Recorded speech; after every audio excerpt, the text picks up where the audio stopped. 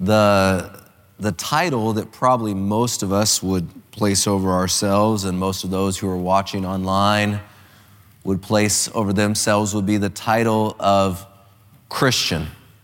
This title was actually given to us by non-Christians in a city of Antioch back in the first century. As people observed these Christians, as people observed these followers of Jesus, they noticed that there was something extremely different about them. I imagine in my mind's eye two Antiochans walking down the road, and they see a mass of people huddled together and a couple people talking and teaching, and one of the individuals says to the other, "Who are those people?" And the person looks over and, without being able to hear them, recognizes them and says, "Oh, those are the people that are always talking about Christos. Those are the Christ people. Those are the Christians." It was a title that was given to us by folk that observed and saw that these people were different than others.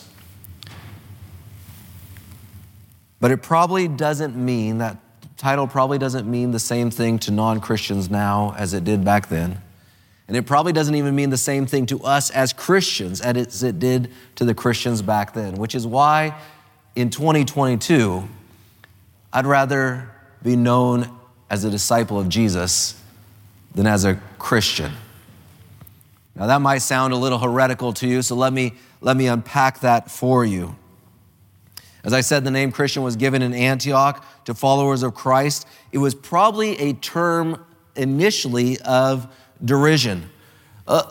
If you've gone to some football games or some major sporting event, I think the football, European football, soccer fans are even more so, maybe somewhat this way. You've seen people painted, their entire bodies painted. I've seen people in Green Bay, Wisconsin in winter, painted half green and half yellow, no shirt on.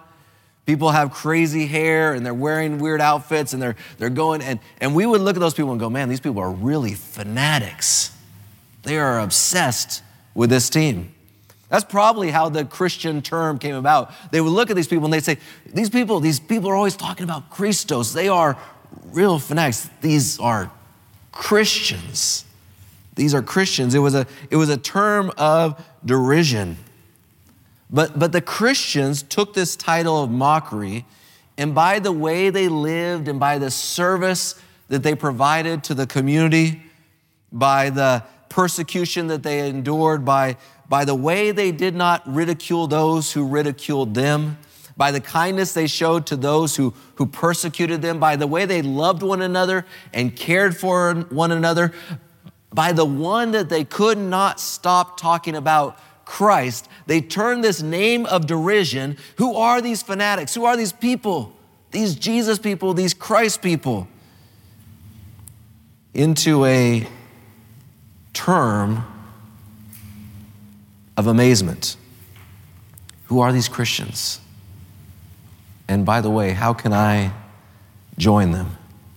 How can I be like them? They took this name of derision and it went from one of mockery to a title of respect and admiration and even wonder. But Christian doesn't mean that anymore. At least not here in the United States of America, not in our part of the world. For many outside of our faith, Christian is once again more of a derogatory term. It's more associated with certain political views, with certain political positions. It's more associated with exclusivity. Rarely would you hear anyone say, oh, they must be a Christian because all they ever do is talk about Christ. Do you hear that around your workplace? Oh man, they must be a Christian. All these people, all they ever do is talk about Christ.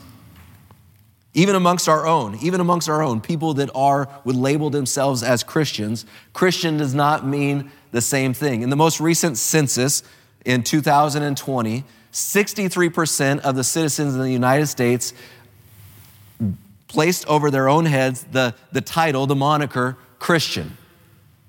Now, that means that if somehow everybody in the world, or everybody in the country could hear my voice, that 210 million people, if you were to ask, raise your hand if you're a Christian, 210 million people would raise their hands. Well, we look around and we would say, is that really the number of Christians there are out there?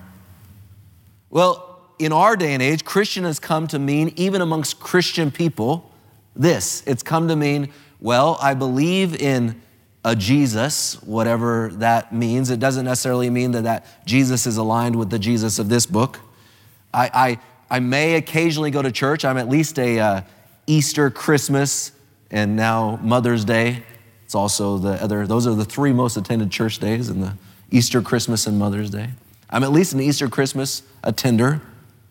I try to be a good person. I was talking to a member here today, just this morning, who is doing Bible studies, and he asked another individual if they wanted to do Bible studies with him, who was overhearing his conversation with these other folks.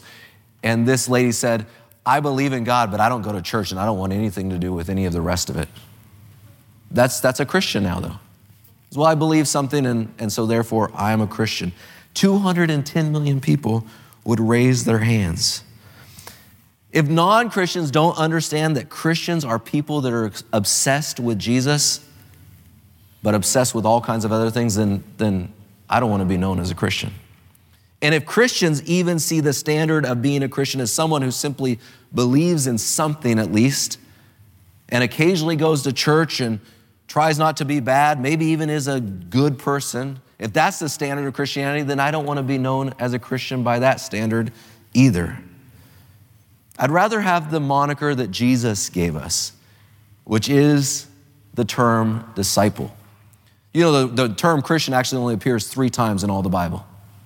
And twice, it is in the context of outsiders speaking it. Only once is it mentioned as a Christian defining themselves in that way.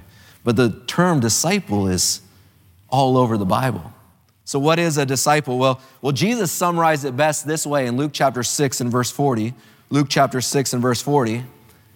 Jesus said this, a disciple, when he, or we would add she, is fully trained, will be like the teacher. A disciple will be like the teacher. So in other words, a true disciple of Jesus is a person that is like Jesus. Well, shouldn't Christians and disciples be one and the same? They should be, and they once were, but the truth is they are no longer. Listen to just a few of these things. I'm just going to share with you three aspects of what the Bible teaches about followers of Jesus. Just 3 things, three levels of things. There's many we could explore, but 3 of them. And analyze yourself, not anybody else. Just analyze yourself. I'll analyze my own heart. You analyze your own heart. Analyze yourself and see if your Christianity is closer to the standard of the world. I believe in Jesus and I occasionally go to church and I try to be a good person. Or if you are a disciple the way that Jesus described it, a true Christian, just based on these 3 things. The first one is this. A disciple, according to Jesus, and written in Matthew chapter 22 and verse 37, is someone that loves the Lord their God with all their heart, with all their soul, and with all their mind. What does that mean to love the Lord your God with all your heart, with all your soul, and with all your mind? It means this. It means that every aspect of your life is worship. You see, true disciples of Jesus in the first century would not raise their hand because they occasionally go to an event that we've defined as worship. They would raise their hand because they see every aspect of their life as being worship. They would affirm what Paul said in Romans chapter 12 and verse 1. I appeal to you, therefore, brothers, by the mercies of God, to present your bodies as a living sacrifice, holy and acceptable to God, which is your spiritual act of worship.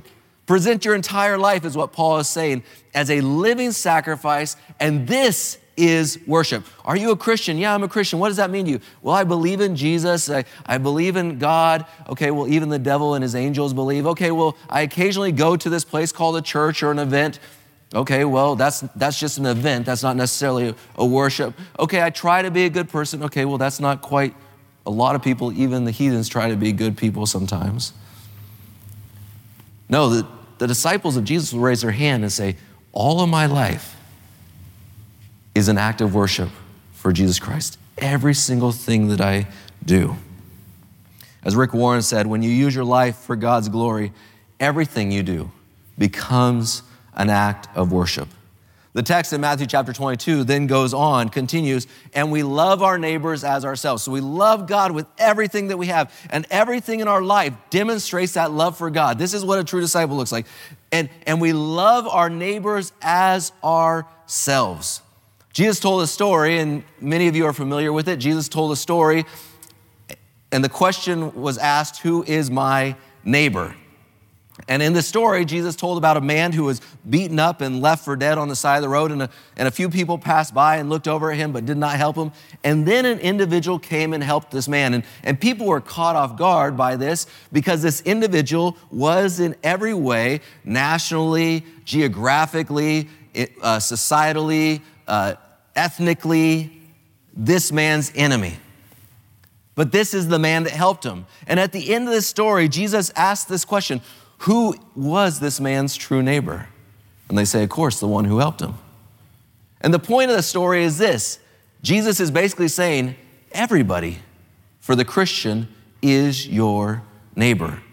So when the Bible says you love the Lord your God with all your heart, all your soul, and all your strength, and all your mind, and you love your neighbor as yourself, it's saying basically you love everybody as you would your own self. You love everyone as you would your own self. Now, to put this into some sort of context to our current culture, Jesus would tell some of us, to the degree we value and love President Donald Trump is the degree that we are true disciples of Jesus Christ. And he would tell others of us, to the degree that you value and love Vice President Kamala Harris, and I use her over Biden because in some of the conversations, she seems to be more of a lightning rod than the current president. To the degree that you love and value Vice President Kamala Harris is the degree that you are a true disciple of Jesus Christ. Now, some just couldn't get beyond this idea of everybody as our neighbors, and we still would have to see people as enemies. And so Jesus in Matthew chapter 5, verse 44 tells us this. Disciples love their enemies and pray for those who persecute them. And pray for those who persecute them. So you may say, I just can't get past this person's my enemy. Okay, well then Jesus says for you, the disciple loves their enemies and prays for those who persecute them. So being a disciple of Jesus means that I pray for President Trump and I pray for Vice President Harris or whoever may be your boogeyman out there or boogie woman with hearts of love.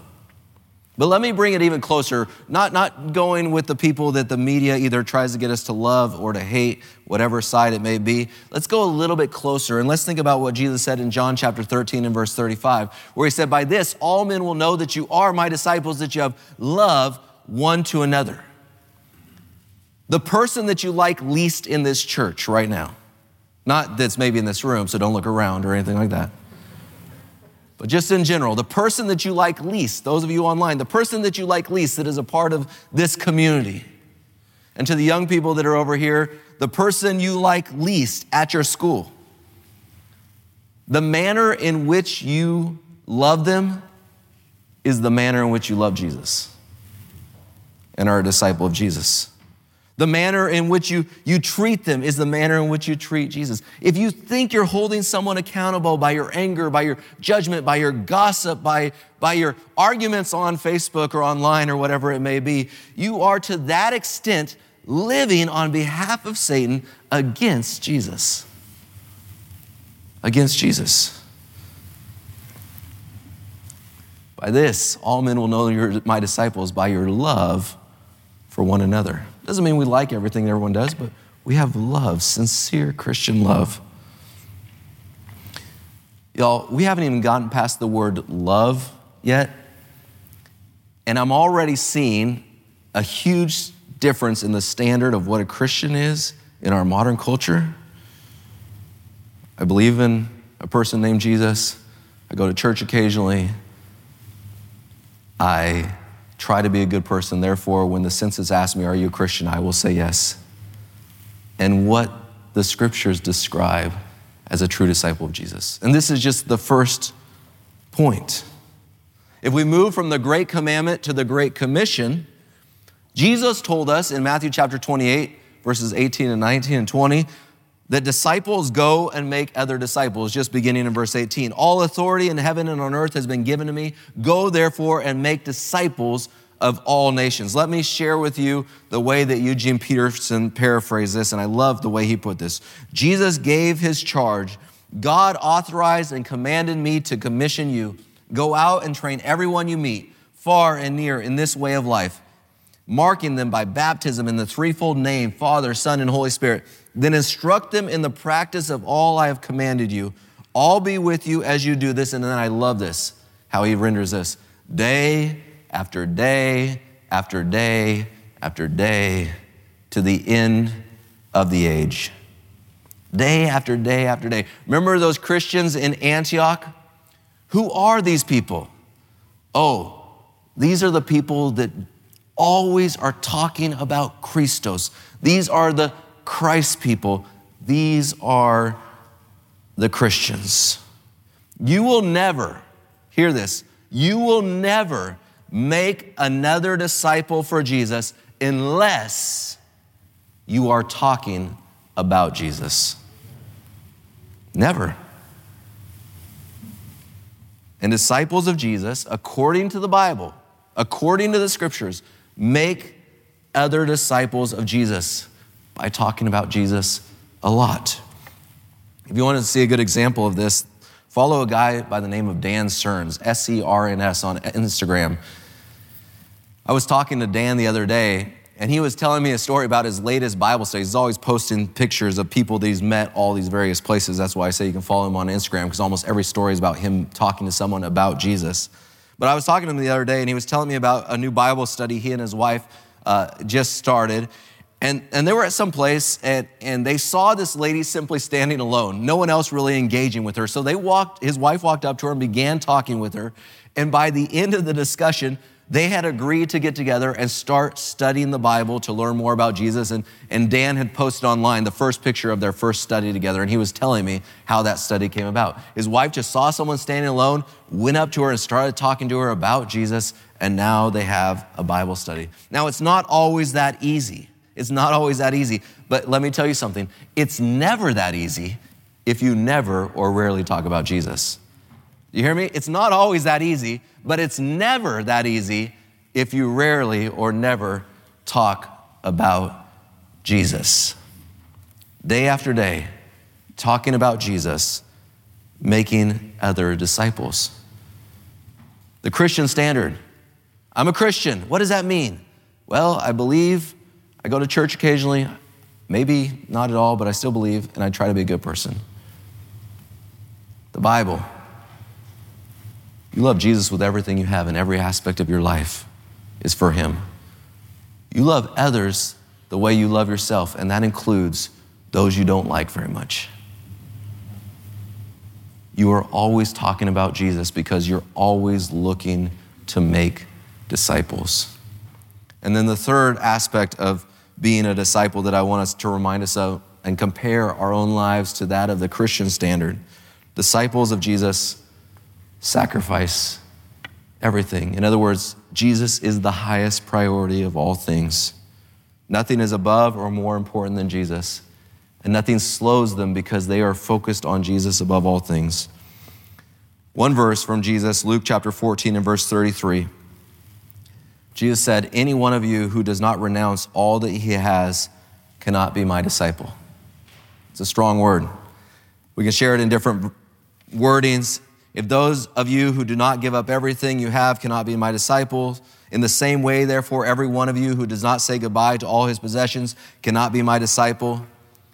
Was Jesus saying we all have to give up everything? No, because we see examples in the Bible where Jesus allowed people to keep things, and examples in the Bible where Jesus did ask people to give up everything. I don't know what it is for every one of you. So I think maybe the best way to render this text or to understand this text is this. Disciples are willing to give up everything, everything, power, money, reputation, family, friends, a job, comfort, whatever it may be for Jesus. Simply put, if you're not willing to take what is dearest to you, whether plans or people or property, and you're not willing to kiss it goodbye if the Lord asks, then you can't be my disciple, Jesus is saying. That's a high standard. That's a lot higher standard than I occasionally give an hour of time to something. It's a much higher standard. It's a priority of above all things. Y'all, we could keep going, but I'm going to stop there because I think that's enough conviction just for me to analyze my own life and recognize that even my standard of Christianity is closer to the world than it is to what the Bible lays down. I hope, like me, that your hearts are convicted, realizing that most of us are closer to the census qualifications for a Christian than this book, Census. But if your heart is convicted, I don't want to leave you there, because if you're convicted, I want you to know that there is a very simple way to begin to be a disciple of Jesus. Because the thing is we could leave you with that conviction, and you could go out and you could say, okay, I'm going to fix everything. I'm going to try to do everything. This year I decided I'm not going to do any New Year's resolutions. You know why? Because I always fail. Have any of you made it through an entire year and never once faltered on a resolution? Anyone? I just want to know, because I want to pick your brain on how you're awesome. I mean, I've achieved some cool things in my life, but it's never been based off a New Year's resolution. But what I know about myself is I can't be a disciple of Jesus. I can't be a true Christian, a true follower of Jesus on my own.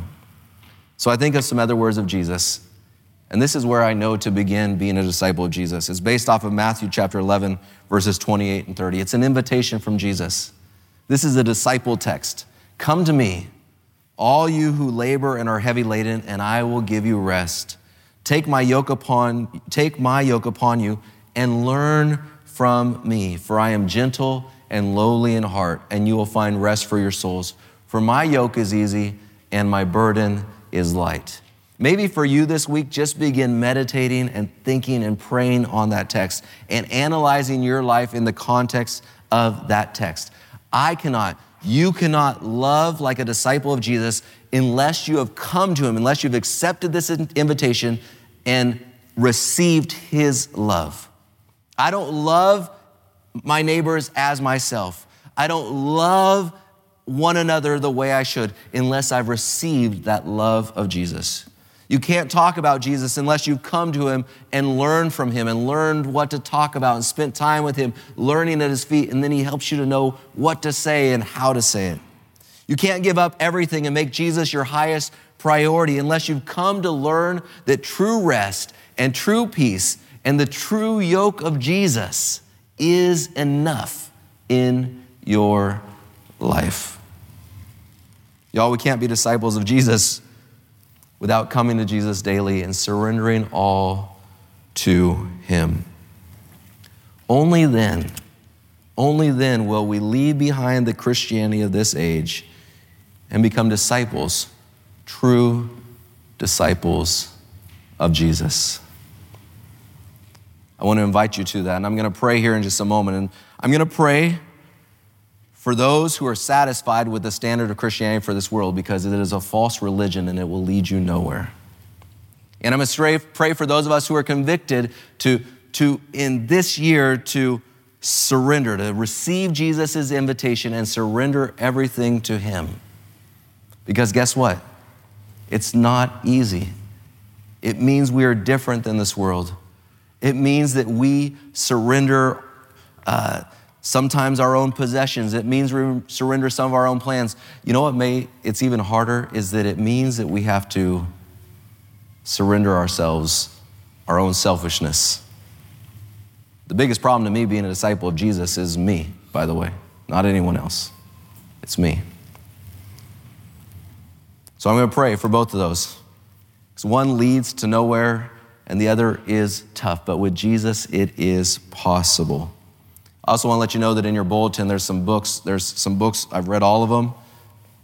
They're books about being a disciple of Jesus, and I encourage you to pick one or two of those up and read them. Maybe that's a blessing for you this year. And most of all, open this book this year, start reading what Jesus is about. And next week, come back. We're going to have a sermon entitled Say Hello. We're going to start talking weekly about little things we can do to be disciples of Jesus. Let's pray. Jesus, I thank you so much for this group that's here this morning. I thank you for those who have joined us online. I thank you for those who will watch this at a later point in time and hear this prayer. Lord, there's many of us that live our lives closer to the standard of this world's Christianity than to the standard of your word. Lord, forgive us for that. And thank you for your patience with us. Lord, I pray that if there's some here that are content with that standard of Christianity, that you will convict their hearts because that standard is empty and a false religion. Just because it bears the name Christian does not mean that it truly is leading down the path of righteousness for your name's sake. So Lord, help us. Help us to be convicted to surrender all and not to be satisfied with this world's standards. Lord, and I pray for those of us that are convicted that you will help us to recognize that we are not able to do this and that we also will surrender our lives so that we don't try to take over and do the work ourselves, which is just going to end up like most resolutions do in disaster. So Lord, today, may each one of us receive the invitation that you give to us to come to you, to surrender to you, to say, Lord, here's my life. Teach me what you need me to know. Give me the peace that I cannot give to myself. And Lord, help us to be true disciples. I thank you, Lord, in your name. Amen.